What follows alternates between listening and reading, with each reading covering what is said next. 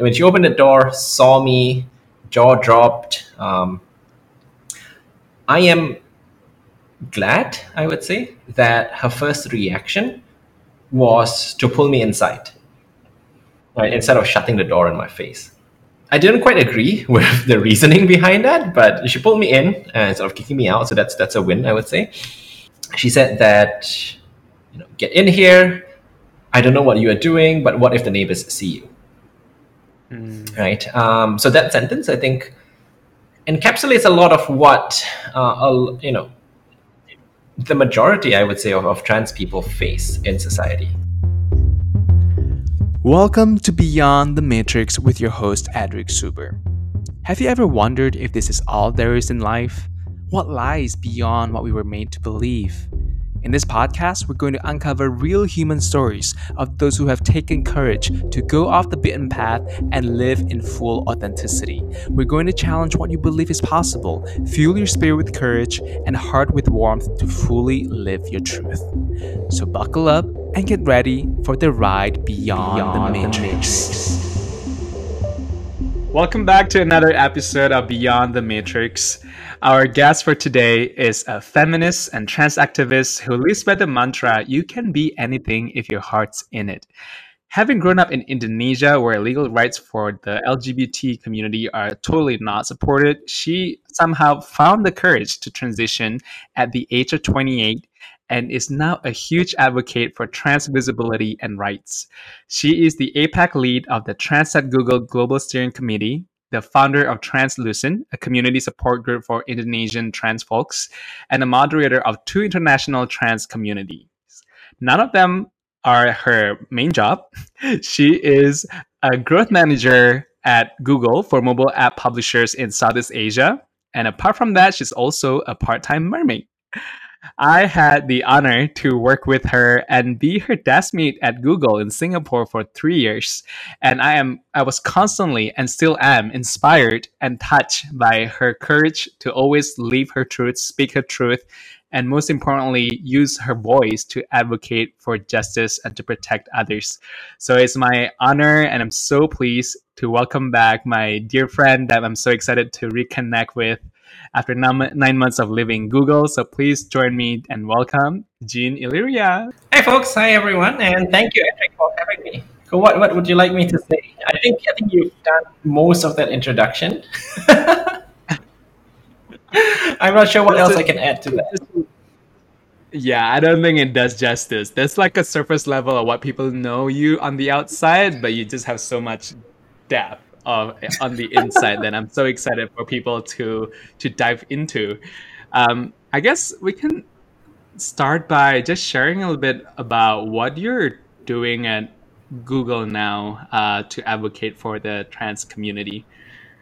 Right. Interesting question. So, like you mentioned, right, I am a part of I am the APAC representative of the Trans at Google employee resource group. And what that means is a lot of that work goes behind the scenes, actually. So let's take, for example, our benefits policy, right?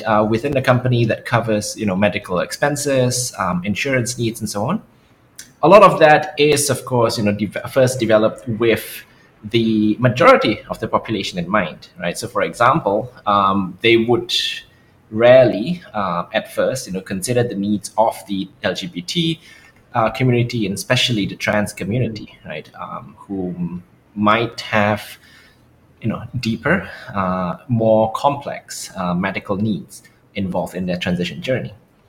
So what I do is I work with these stakeholders within a company, from the HR team, the benefits team, as well as, again, legal and our insurance providers, to make sure that this treatment is, these treatments that the trans community needs or trans employees need are actually covered by the policy, and that this is communicated as such, right? Sometimes we also notice that policies tend to be developed on a global scale or on a regional scale, and that misses out the individual nuances in each of the markets in APAC, for example. Right. The most common example that I usually quote is the need for 2 separate, psychologists' letter, right, for Mm. our insurance team to be able to cover for expenses related to, let's say, gender affirmation surgery. That Mm. is a global guideline, which makes sense, right? However, when you translate that into an APEC context, especially for our colleagues in Indonesia and Malaysia and Vietnam, where access to these services, these psychological services, is difficult in the first place, and access to one that is affirming and understanding, and is Mm. ready to sign their name on that piece of paper, is much harder. It gets Mm. very difficult to even get one letter, much less two. Right? So what Mm. we are doing is to make sure that these benefits are accessible to everyone within the company who needs them, and that the process is as easy and as fair as it can be.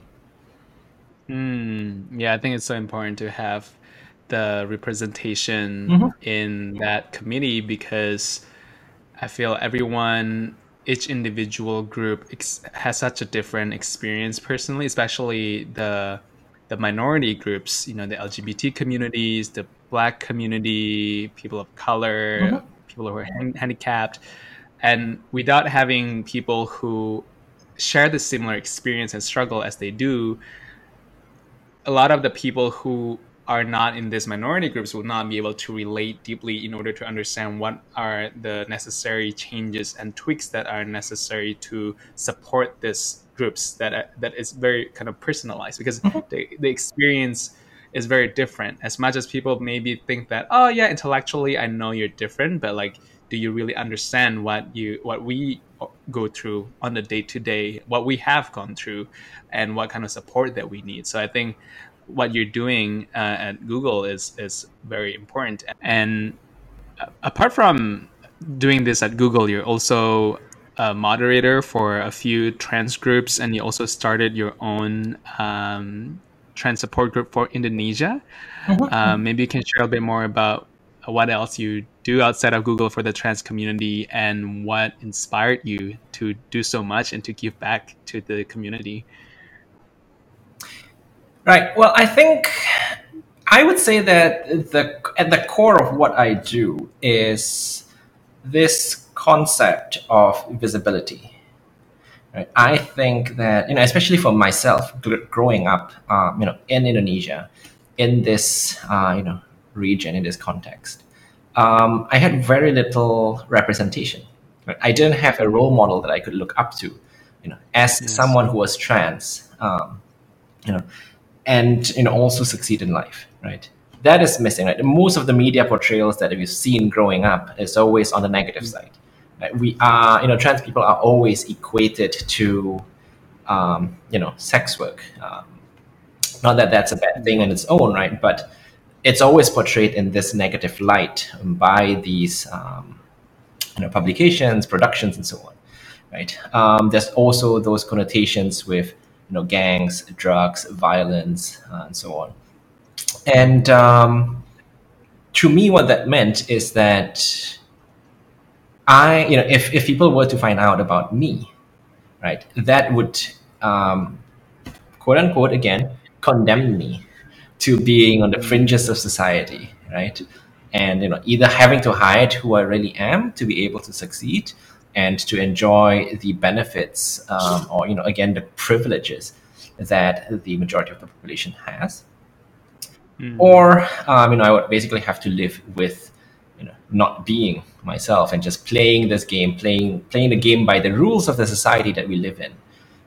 Yeah. So that was my experience growing up, until of course one day it got too much for me, and thankfully at the time, it's also the advent of the internet, and we got to see and meet a lot more people who are more who are more, again, quote unquote, integrated into society, and are able to continue living their Mm, lives, as normal as possible. And that's what gave me the courage, right, to start my mm, transition. And I think that's also why I am, such a big supporter of visibility. Right.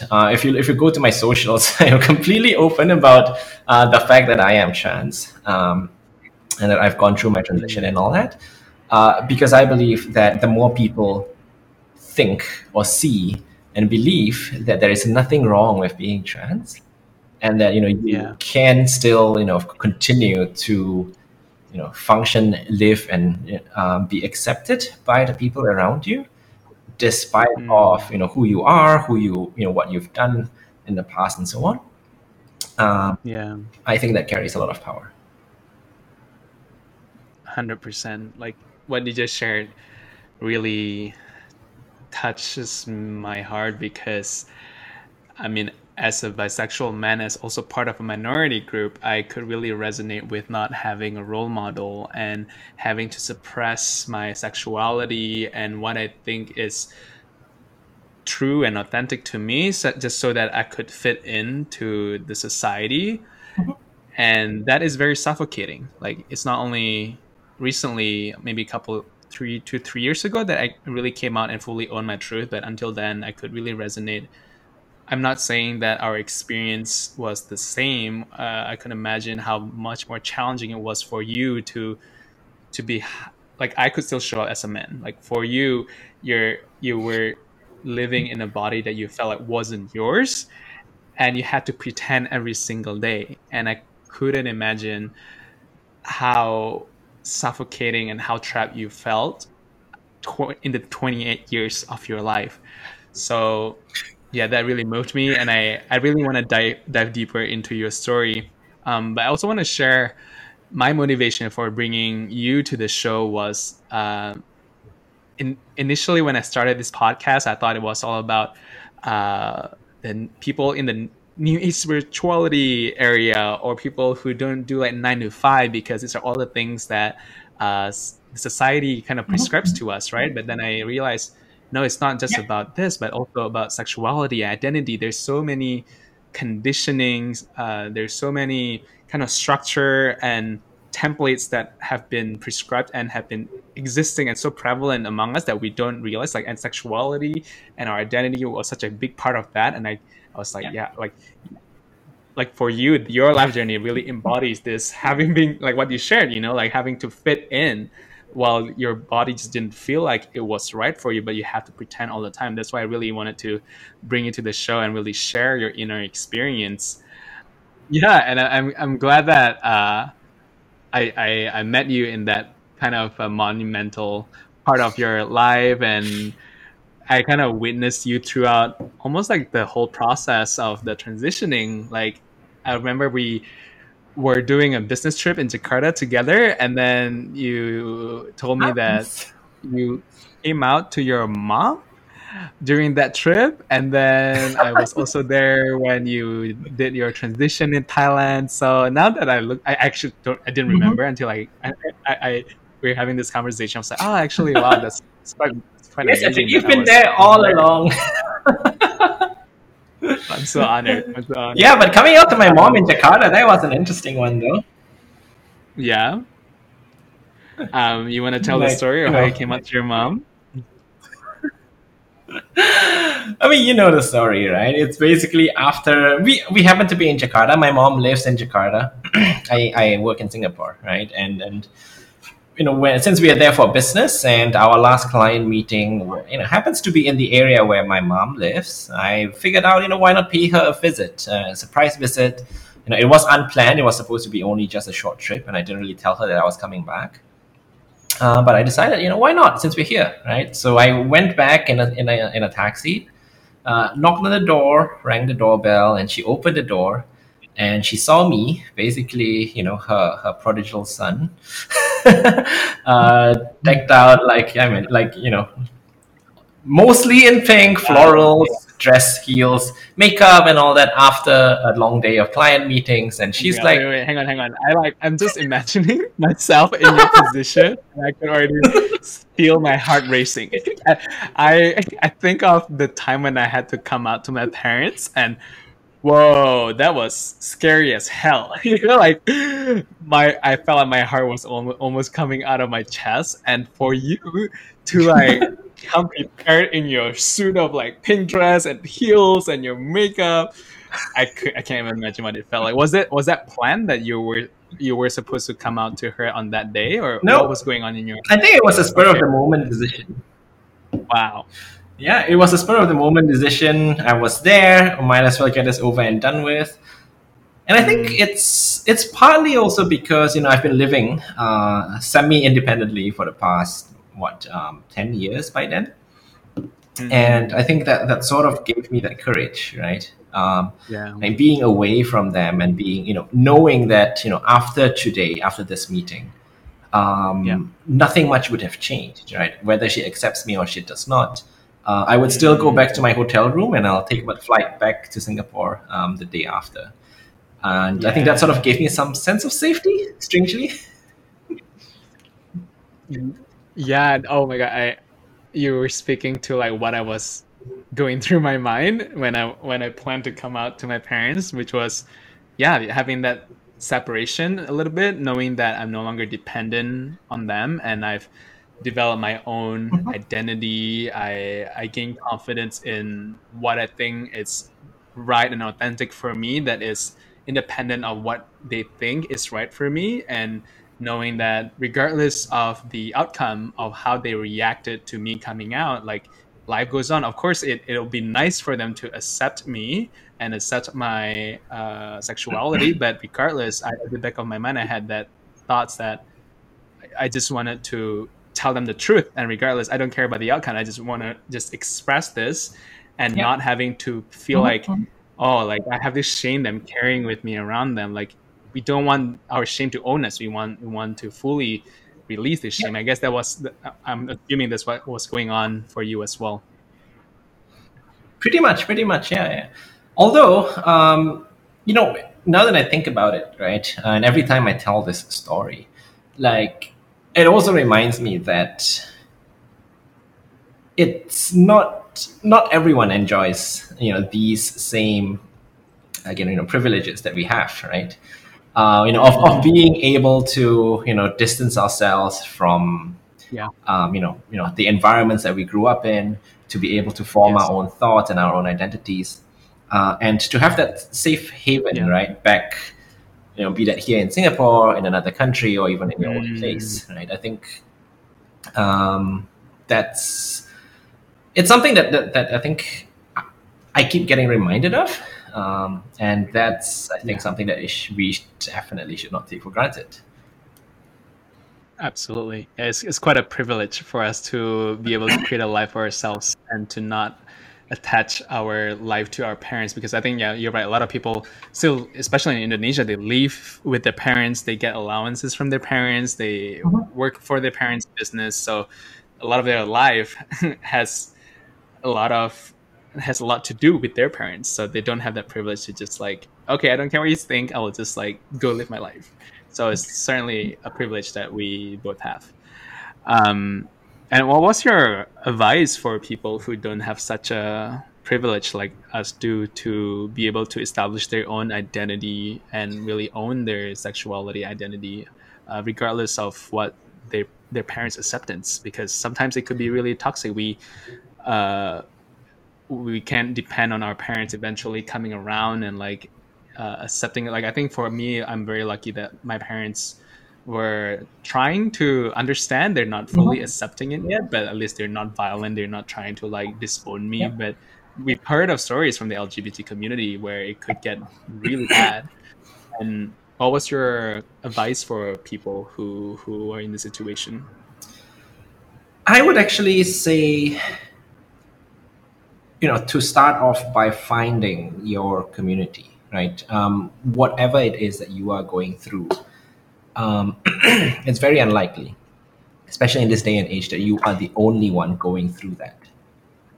And Mm, I think that if you're able to somehow connect with people in a similar situation, that would allow you at least some release or some mm, catharsis, right, from the problems that you're facing, to understand what sort of solutions may be there for other folks in the same shoe that you are, and that I think is a good start, right? To know that you are never alone, and to be able to then relate mm, your experiences and learn from others who have gone through the same path as you.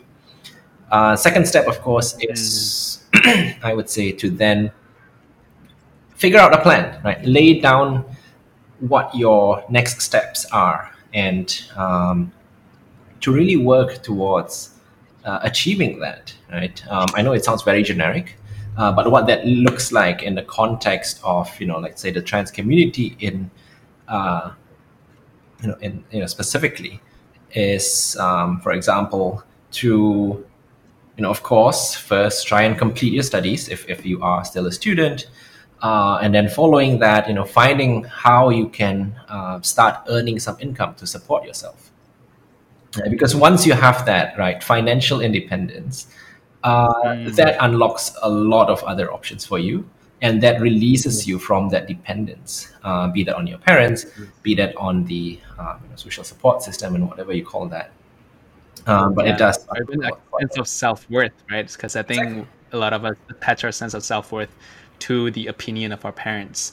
And when you Yes. could own your own money, you could build your own career, knowing that what you've built for yourself can be independent of their opinion, then I Mhm. think that's when you start building that confidence to really live your truth and make your own decisions that is authentic to Yeah, yourself. yeah, exactly, exactly. I was just telling my friend the other day that transitioning is not just an issue. It's not just about changing how you look, or changing that letter on your identity cards. A lot of it involves changing how you see yourself, and Mm. changing how you see your own self-worth, like you mentioned, right? Society has taught us to only measure ourselves in finite terms, right? Mm. The careers you hold, how much money you have, how beautiful or how handsome you look, for example, right? Or how filial you are to your parents, how many children you have, and so on. But that's not the only thing that matters, right? And a lot of that, at the end of the day, if you're able to internalize that own sense of self worth rather than relying on external affirmations, that is, I Mm. think, when it's a key to a lot of Yeah. things, right? And Yeah. to achieving a lot more for yourself, and for others in the same shoe as you. Yes, 100% with you on that. I also realized that I hijacked your coming out story to your mom, so I want to bring us back to that story. Yeah. So, well, where was I? Okay. So I basically stood at the door, um, in full regalia, and she opened the door. Her jaw dropped. I was convinced that she would have a heart attack then and there. Thankfully, she did not. But Oh my god.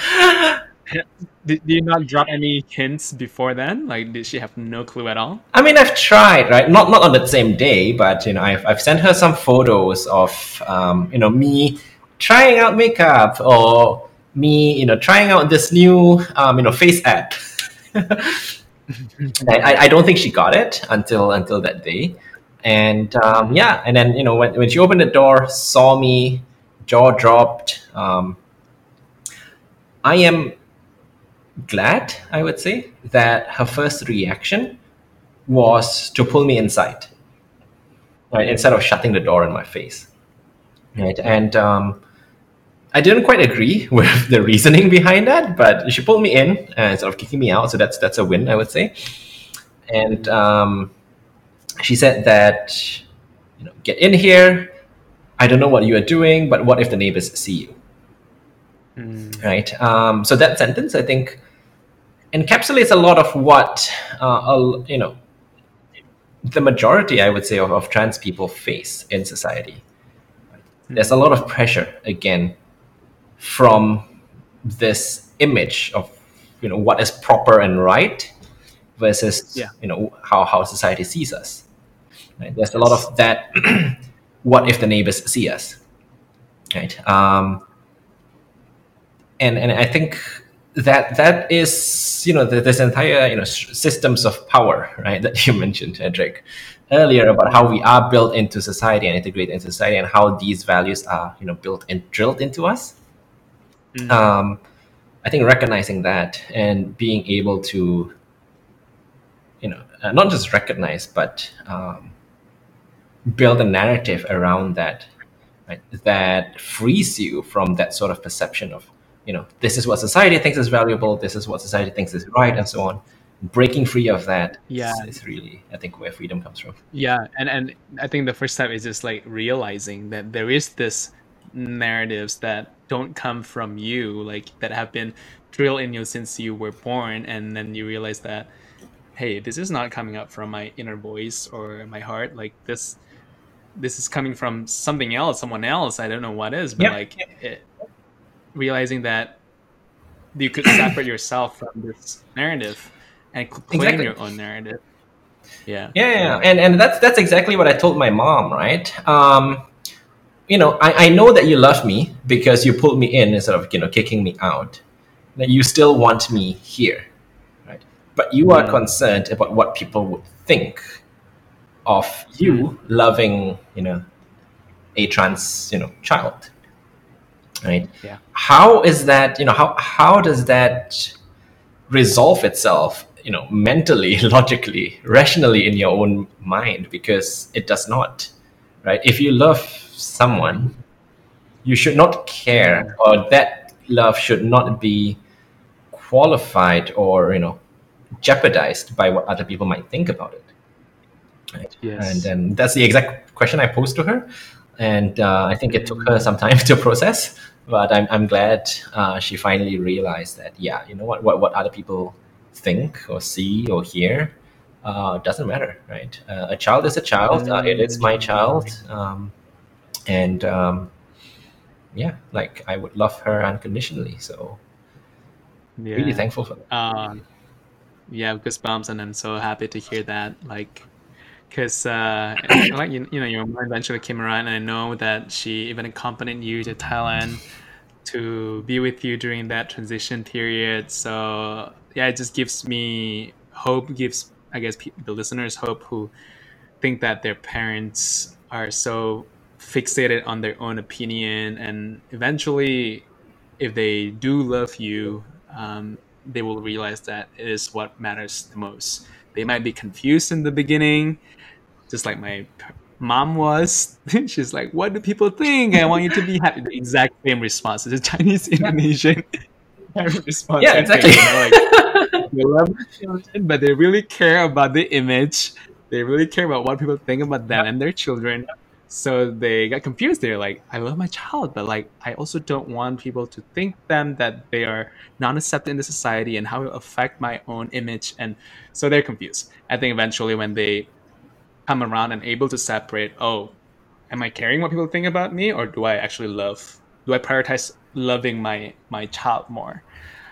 Yeah, Um, so yeah, like for my mom, I guess because she doesn't really have to face this like up front, like unlike your case where you have to go through transition. So like it's an absolute kind of change or transition. But for me, she's like, maybe he will eventually end up with a woman. So I don't know what her kind of inner state right now is or her opinion about my sexuality, but I'm glad that to hear your story. I'm like, okay, maybe my mom eventually will also just like come around and realize that love is what all matters.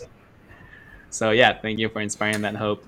Um, fingers I crossed. yeah, I want to backtrack a little bit in your life and to hear the life of Jano and how growing up in Indonesia was like. When do you first know that this you don't this gender just doesn't belong to you, and how did that feel like gr- growing up with this realization and still thinking that you're wrong, thinking that there's something wrong about you? Yeah. Wow. Where do I start?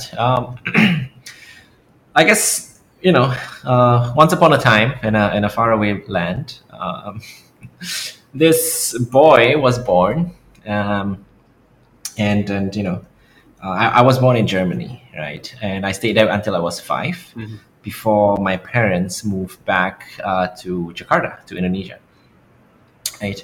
And so that's the context, right? And growing up, I would say for the first like 10 years or so of my life, there's not much that differentiates you, right? Again, when we were very young, you don't realize what this concept of gender is, except that maybe your mom tells you that you can't buy this doll because it's meant for girls, and you should buy this action Mm. figure instead because it's manly and macho, and that's what boys play with. Yeah. But you don't really grasp what's going on behind that, right? It's only, I would say, around primary four, primary six, around that age, when teachers start grouping you, in terms of the physical education classes, for example, right? Okay, the boys do this, the girls do that. Boys play Mm. soccer, girls do gymnastics, or um, you can't go to this girl's birthday party because only girls are invited. And that's when you start realizing that why is there this segregation, right? And why am I always in the group Mm. that I don't really connect with, that I don't really identify with, right? Mm. And again, as a child, the most rational explanation that you can come up with is it's an adult thing and I don't understand why, I should just follow, right? And that Yeah. stayed with me, right, all the way until I would say I was in junior high school. So that's grade 10, 9 ish, around there. And, again, people, as children grow up, right, they talk about their body parts and so on. And again, it feels very wrong, right, almost repulsive, right, to talk about Mm. these topics, right, and to sometimes even show off in front of everyone else. And Mm. yeah, so that's the context I had growing up, right? That I feel like I don't belong, Mm. right, in this group, Yeah. labeled boys. And then somehow or other, I also had this attraction towards the naturally more feminine side of things, right? I was interested in dolls, when I was young, very stereotypically for some reason. um, Mm. but also I started wanting to, for some reason, to dress like the girls, right? Maybe to be a part, or to maybe if I dress up like them, they would allow me to join their activities Mm. rather than Yeah. the other groups, right? um, so that's what went through my mind. Of course, I thought, this can't be, I'm just weird, it's wrong. And then you hear about all these stories about essentially drag queens, right? What we call cross dressers and transvestites back then, being raided by the police, engaging in illicit sexual activities, arrested for drug use in the media, and they always parade the mostly the girls, in front of the Yeah. camera, strip them naked and all that, and try to Mm. beat the masculinity back into them. And yeah, so basically, you just know that you are a freak, right? You are weird, Mm. and nobody should find out about this. Yeah, because Yeah, I'm sure for someone at your age where you still haven't developed that much confidence and acceptance toward yourself yet, and seeing the state of the world right now and how how they treated the trans yeah, people, that instilled so much fear yeah, in someone exactly, like you at your age. exactly. And I think the only way that a non-conforming person could be successful, quote unquote, back then, again, is mostly they're mostly in comedy. Like they are, they always play a stereotypically female Mm. character, but also with a stereotypically male um, behavior, right? So Mm. it's that caricature of gender, right? And that is, I think, the only way that you can be accepted in society, by making Mm. fun of yourself, right? In Singapore, we have Mm. the same person in the that same persona in the image of Kumar, the comedian, right? Again, Yeah. always dresses femininely, but also uh, carries themselves, or speaks in a very masculine, typically masculine. Yeah.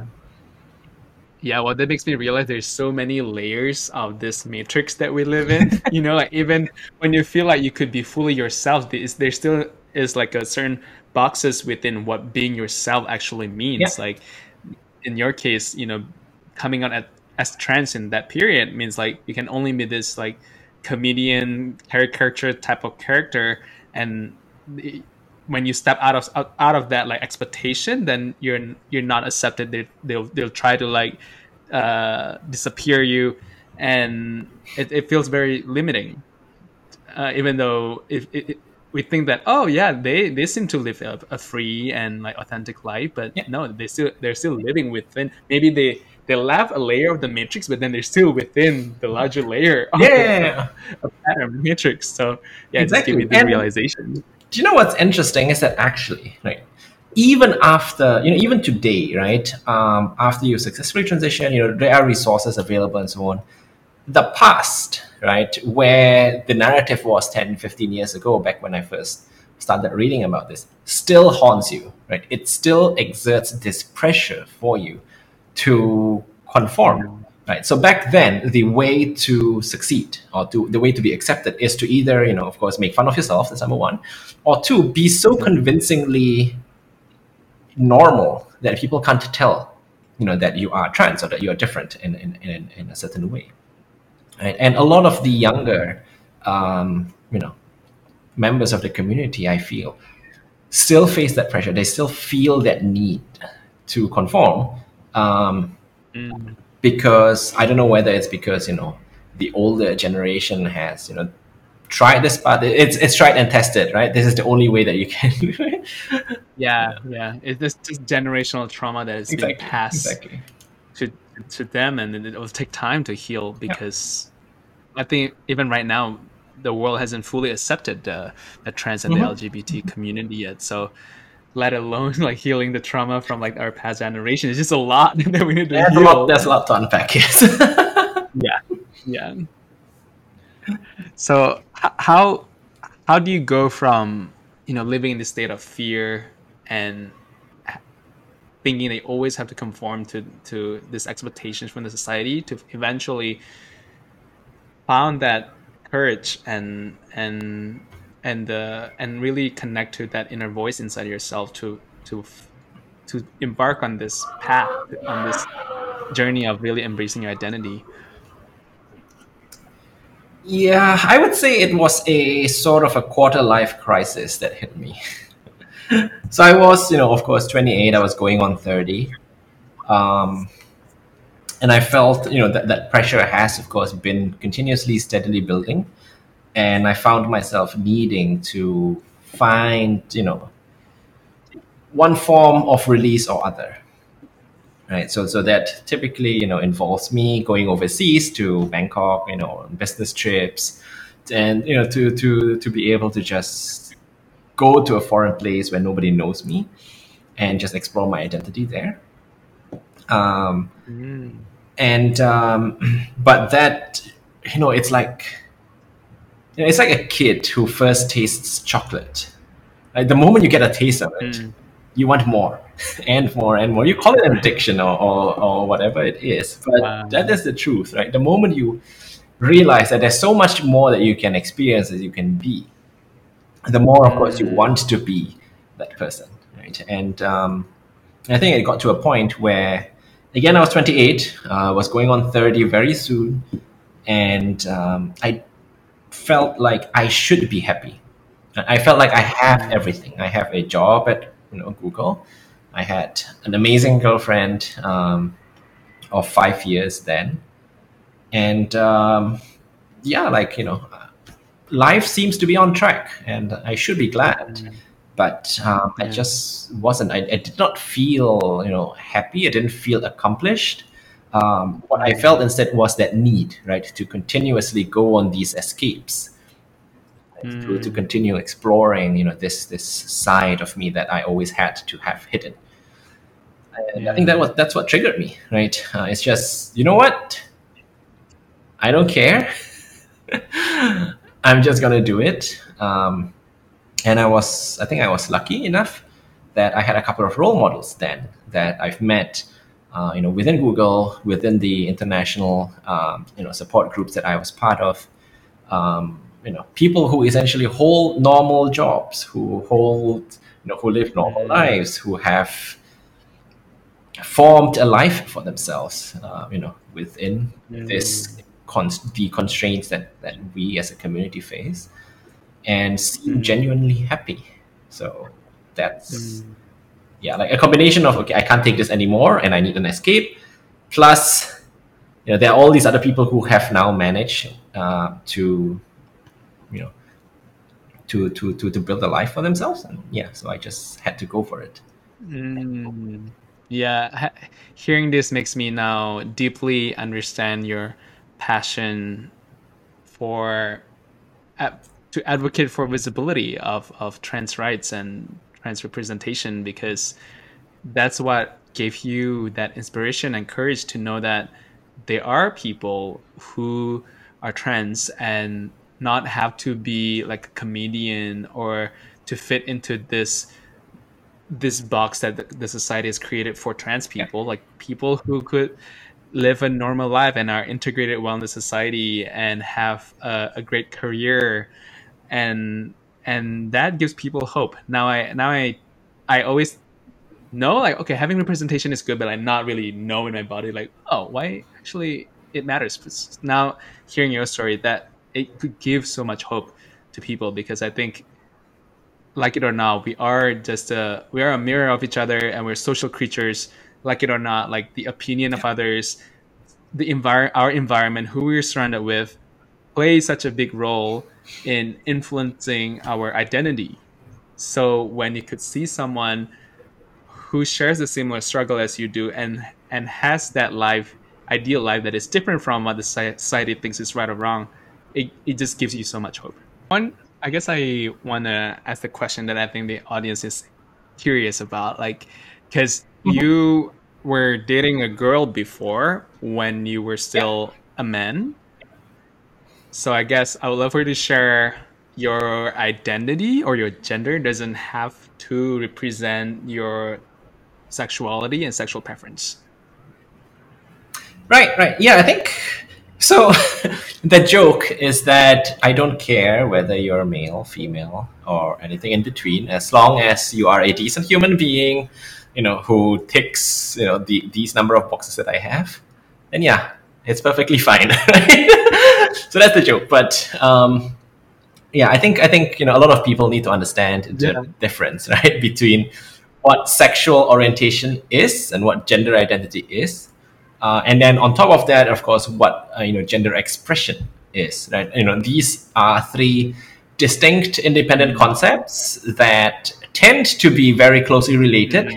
mm, Again, in normal society, but there are, of course, mm, as with any normal distribution in mathematics, right? There are always the tail ends of the curves, and in some cases, these don't necessarily overlap.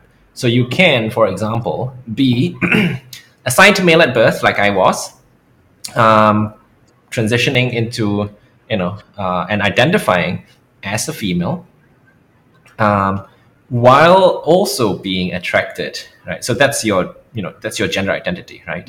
While mm. being Yeah. attracted to, let's say, another female, right? That's sexual orientation. That's your romantic preference, right? Mm. And this partner does not necessarily need to present female, right? They can identify female, but they can dress Yeah. very butch, very masculine, right? Yeah. And that's gender expression, right? It's perfectly Yes. normal and okay, and it should be acceptable to have these variations. Yes. Yes, thanks for educating us, because I wanted you to bring this up, because I think people have certain expectation of trans people, like why they change their gender. So, oh, maybe they wanted to be with the same gender, so they switch to the opposite gender. Yeah. But that's not, again, that's just another expectation, another layer of, like, in the matrix that people are Yep. still living Yep. in. So Mhm. changing your gender doesn't mean that you want to change the your sexual or gender preference. So thanks for Yeah. educating us on that. Um, and another thing that you mentioned, which I felt like, wow, like, because something they mentioned about being a kid who get a taste of a chocolate for the first time and how you want more of that. And I just can't imagine, Mhm, having lived 28 years, 30 years of not having that. Like, I think all of us just take it for granted. Like, okay, this is our body. I fit perfectly well to like the body I inherited, and mhm, I'm just gonna go on and like do whatever my body desires. But for you, it's just so refreshing to hear. Oh, you get a taste of what actually feels right for you, as a soul, and to want more of that. I just wanted to really highlight that, because a lot of us just take it for granted, the fact that we happen to be born in this in the body that we feel is aligned with who we think we are. And for a lot of people in the trans community who don't have such a and it can, and people think, it's what people experience today. But for a lot of people, like people in the trans community, this is such a big privilege. mhm, mhm. I agree, but that's correct, right? But I also would like to, I think, make a note, right, that the body is one thing, right? It is the form that is most commonly referred to, right, or that most people use to identify gender. Right? It is not, however, the only thing. Right? I think Mm, there is a very fine line, I would say, that I've come to realize recently, between gender dysphoria and body dysmorphia. Right? I think these two things often come hand in hand, but they're mm, also, again, separate and distinct concepts. mm, I think that a lot of how you see, or how we see, anyone sees our own bodies, again, a lot of that is shaped by society, right? mm, The attachment of gender values or gender characteristics to a body is just a small part of that. Right? And what this means is, of course, we all see, those Instagram models, Thor and his mm, superhero body, and Captain America and all that. Right? These are idealized versions of, the human body, right? Um, but again, it's not the only thing. You can, for example, be trans, mm, and be valid and be seen as a valid, man or woman, or non-binary identity in this society, regardless of how your body looks. Like, you're not less female in my mm. case. You're not less female just because Yeah. your body is not the body of this particular Instagram model. Right? I think that's what a lot of Mm. people need to realize, that there are two different concepts and two different but very Yeah. closely related, um, you know, uh, again, to use that term, right, power systems in play here from society. Yeah. Yeah. Yeah. Yeah. No, thanks for educating us again on the different layers that are at play here. And I think I can imagine at this point, a lot of people will go like, "Oh, this is getting too complicated and complex. Like, I just don't want to care about this and go on with my life." And I want to throw a quote by Locke that I heard recently, which was so inspiring, which was, "You don't, of course, try to understand, muster up that kind of will and intention Hmm. to really understand someone and what's going on in their lives, but also if you don't understand them, you can still have compassion for them. Like, Yep. you don't have to understand someone to love them. So Yep. you don't to have comprehension in order to have compassion. So, and I think that's just the baseline of what people need to have. You don't have to understand all the different terms and all the different narratives and different concepts, as long as you could just provide compassion, provide empathy, that people are different, Hmm. people are Hmm. going through their own Exactly. experiences that are different from Yep. you, and just have compassion for them, that they're going through Exactly. their own Right. struggle and their own fights. Yeah. Yeah. Like, treat anyone, everyone, trans or otherwise, just as a decent human being would, right? That is the bar, right? Yes, at least to that. You don't ask too much. You don't have to understand all the different terms. Like at Exactly, least treat everyone as if how you want yourself to be treated. Treat exactly. everyone equally. Mhm. Yeah, simple as humans. Right? It's just that Right. we don't want to be I treated know. differently. We want to be treated the same. Exactly. Exactly. So how? So now that you've gone through all the transition, um, do you feel happier? Do you feel like you're in the type of body shape that you like, the type of representation, or how you present yourself in front of everyone? Like, how do you feel right now as Chin? Um, so I keep telling myself that I am.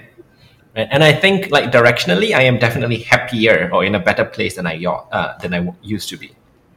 Right. Hmm. As to whether or not I'm happy, I think that the very concept of being in a place where you are happy, right? That sort of implies that there is a finite destination, right? A Hmm. finite moment in time, a place or whatever it is where you are happy. But I think as we've come to realize, there is no such there isn't such a Yeah. place, right? Happiness is not a it's not a place, it's not a time. Yeah. It's not even, I would say, a state of being. It's I think it's just how you look at things. It's more of Hmm. how your mind looks at things, right? Um, there are, of course, moments today where I feel happy, where I feel accepted, where I feel affirmed, and like looking at myself in the camera today, I feel, yeah, I don't really look that bad. But that does not discount the fact that I had a stressful day at work, that I still need to Yeah. clean the floor after this. Life goes on, right? But there are certain things, certain moments that make me happy. Right? It's the parallel, or the analogy that I like to use is, it's imagine yourself walking down the beach, especially you, Edric, since you're in Bali. Imagine yourself walking down the beach, right? And there are a million grains of sand under your feet, right? These are essentially moments in your life, right? Sometimes you come across a piece of trash, right? And that may ruin your particular day, or that particular minute that you're that particular scenery that you happen to look at, right? But you're Hmm. still at the beach, right? And from time to time, you may come across, I don't know, like a beautiful seashell on the floor, right? Or a small little cute fluffy dog, barking and seeing the water. And that is, I would say, what happiness is, right? Those moments as you walk down that very long beach, regardless Hmm. of how many pieces of trash you come along the way. Yeah. I think that's how you should Yeah. see happiness. Such a beautiful reminder that happiness is a choice, and it's a state of mind that you get to dictate. Like, do I want to see the cup as half empty or half full? And instead of wasting my energy on things that I know I can't change or are making me feel bad, like, are there things in my life that are going really well that I can really appreciate? Before we end, I want to hear what's been the most inspiring or touching story that you've heard from the trans community that you're involved with. Could be the person that you've helped, or the story that they've told you, or how you've kind of helped make a difference in someone's life. Wow, tough one. I think it's so. Let me see.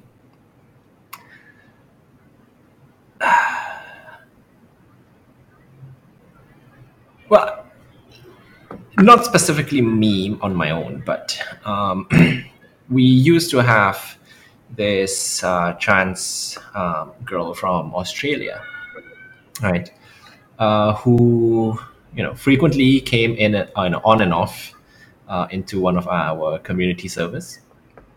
And I would say that she has the whole package, right? She's basically kicked out of her home, got fired for, of course, coming out as trans, um, had trouble with their partner, fell into depression, drugs, alcohol, the whole nine yards, basically.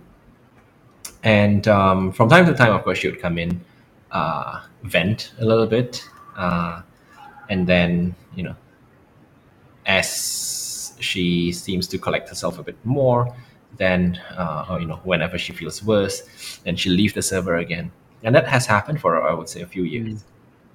And then Wow. after some time, she just stopped coming back, right? And we were just all wondering what happened, right? And then I think so. Some of us reached out to her, over DMs, Mm. and we had some other folks in Australia who tried to, find out where she was. And we found out that the reason she was not coming back anymore was because she didn't need us anymore, right? I think throughout her Mm. coming in and out, and getting that support and affirmation when she needed it, as well as of course advice and all that, she sort of figured out what she wants to do and how she wants to get there. So when we eventually reached out after not seeing her come back for a couple of months, realized that she's in a much better place, right? She has like she's found a Mm. job, she's found a temporary accommodation. Was sober for a couple of months back then, and yeah, like managed to kickstart her medical transition journey and all that.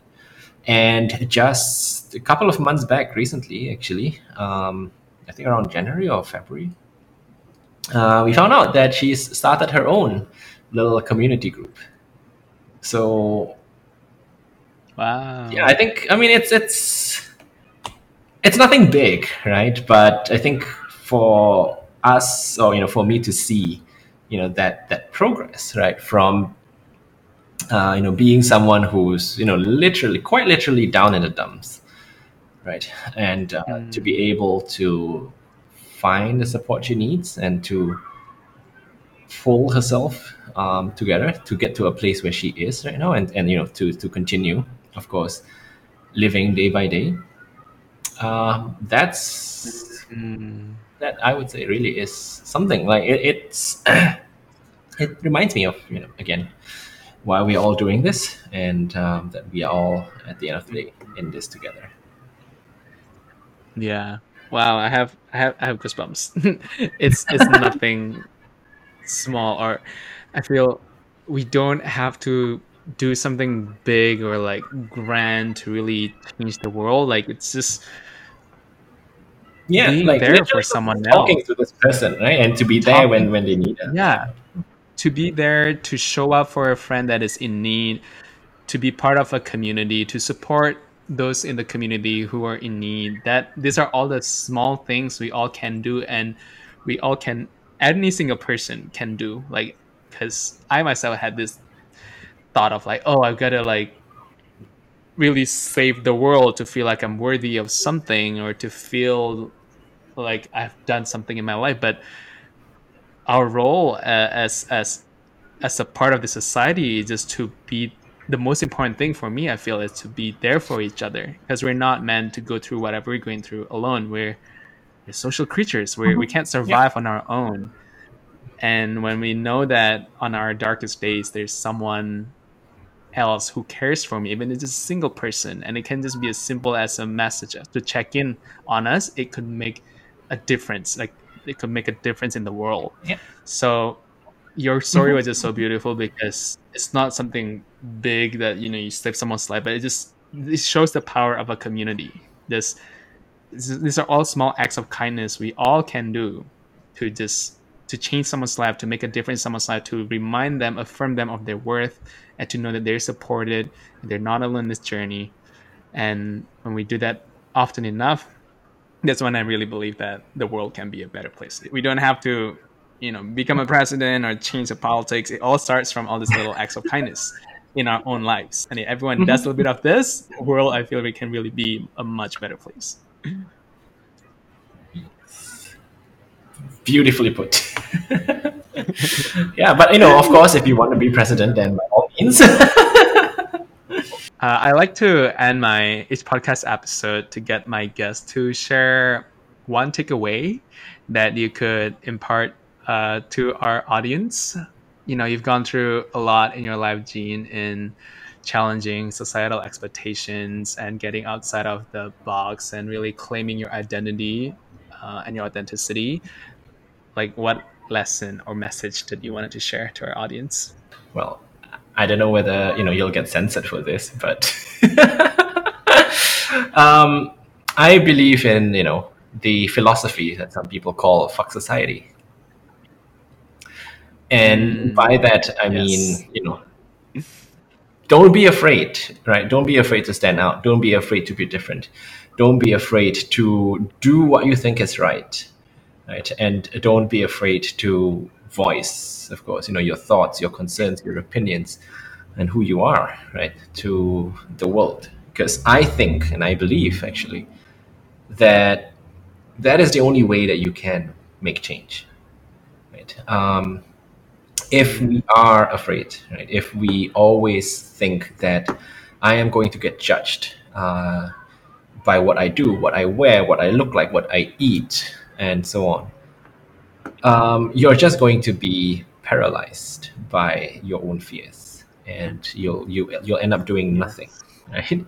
So fuck society. Mm, Do what you yes. think is right, and yeah, be yourself. Beautifully said. I'm with you 100%. Fuck society. This is literally what this whole podcast is all about. Like, go beyond what the society thinks is right. Go beyond all this like matrix that we've been like trapped in Exactly. our whole Right. life, and that's the reason I really want to bring you to the podcast, because your whole life just really embodies that. Like, the whole world is telling you you cannot change your gender, you cannot claim what you feel is right if it's not, you're not born with what you want, and you literally just Hmm. like, fuck you, this is what I want, and this is what's right for me, and I'm gonna claim that. I want to claim my happiness. I want to fight for that.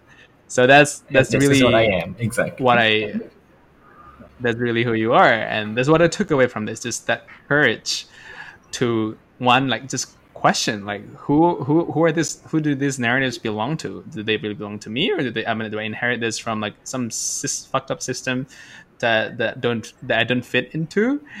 And also a beautiful lesson that I took away was Hmm. also the power of community, right, and the power of visibility and representation, by having more Yeah. people who speak their truth and have the courage to live their truth, that inspires so many more other people to do the same. And that's, today I really understand why the word visibility is so Hmm. important to you, and I see that in a lot of your previous work at Google and even now. So, yeah, thank you so much, Gene, for sharing your story and speaking your truth in this episode.